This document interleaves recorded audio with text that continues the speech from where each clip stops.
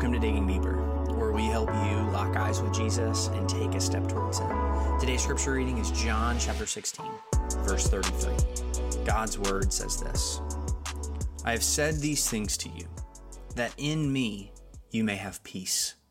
In the world you will have tribulation, but take heart, I have overcome the world.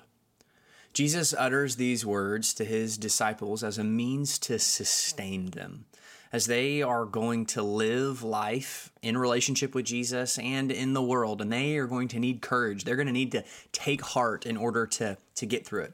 Because here's what we know to be true, is that as followers of Jesus, we have a dual citizenship, that we are in Christ, that we are connected with Him, that we are united with Him, that we are living in the kingdom of God here on earth. We're united to Christ.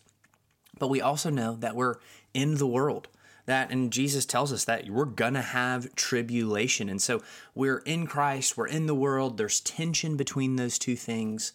And so Jesus grants us great peace and great hope when He states that I've overcome the world, that Jesus is our victor, that He is the one who has overcome suffering, has overcome the world. And if we're connected with Him, then we will overcome too, that we too will be the overcomers. So in me, in Christ, we will have peace because He has overcome the world.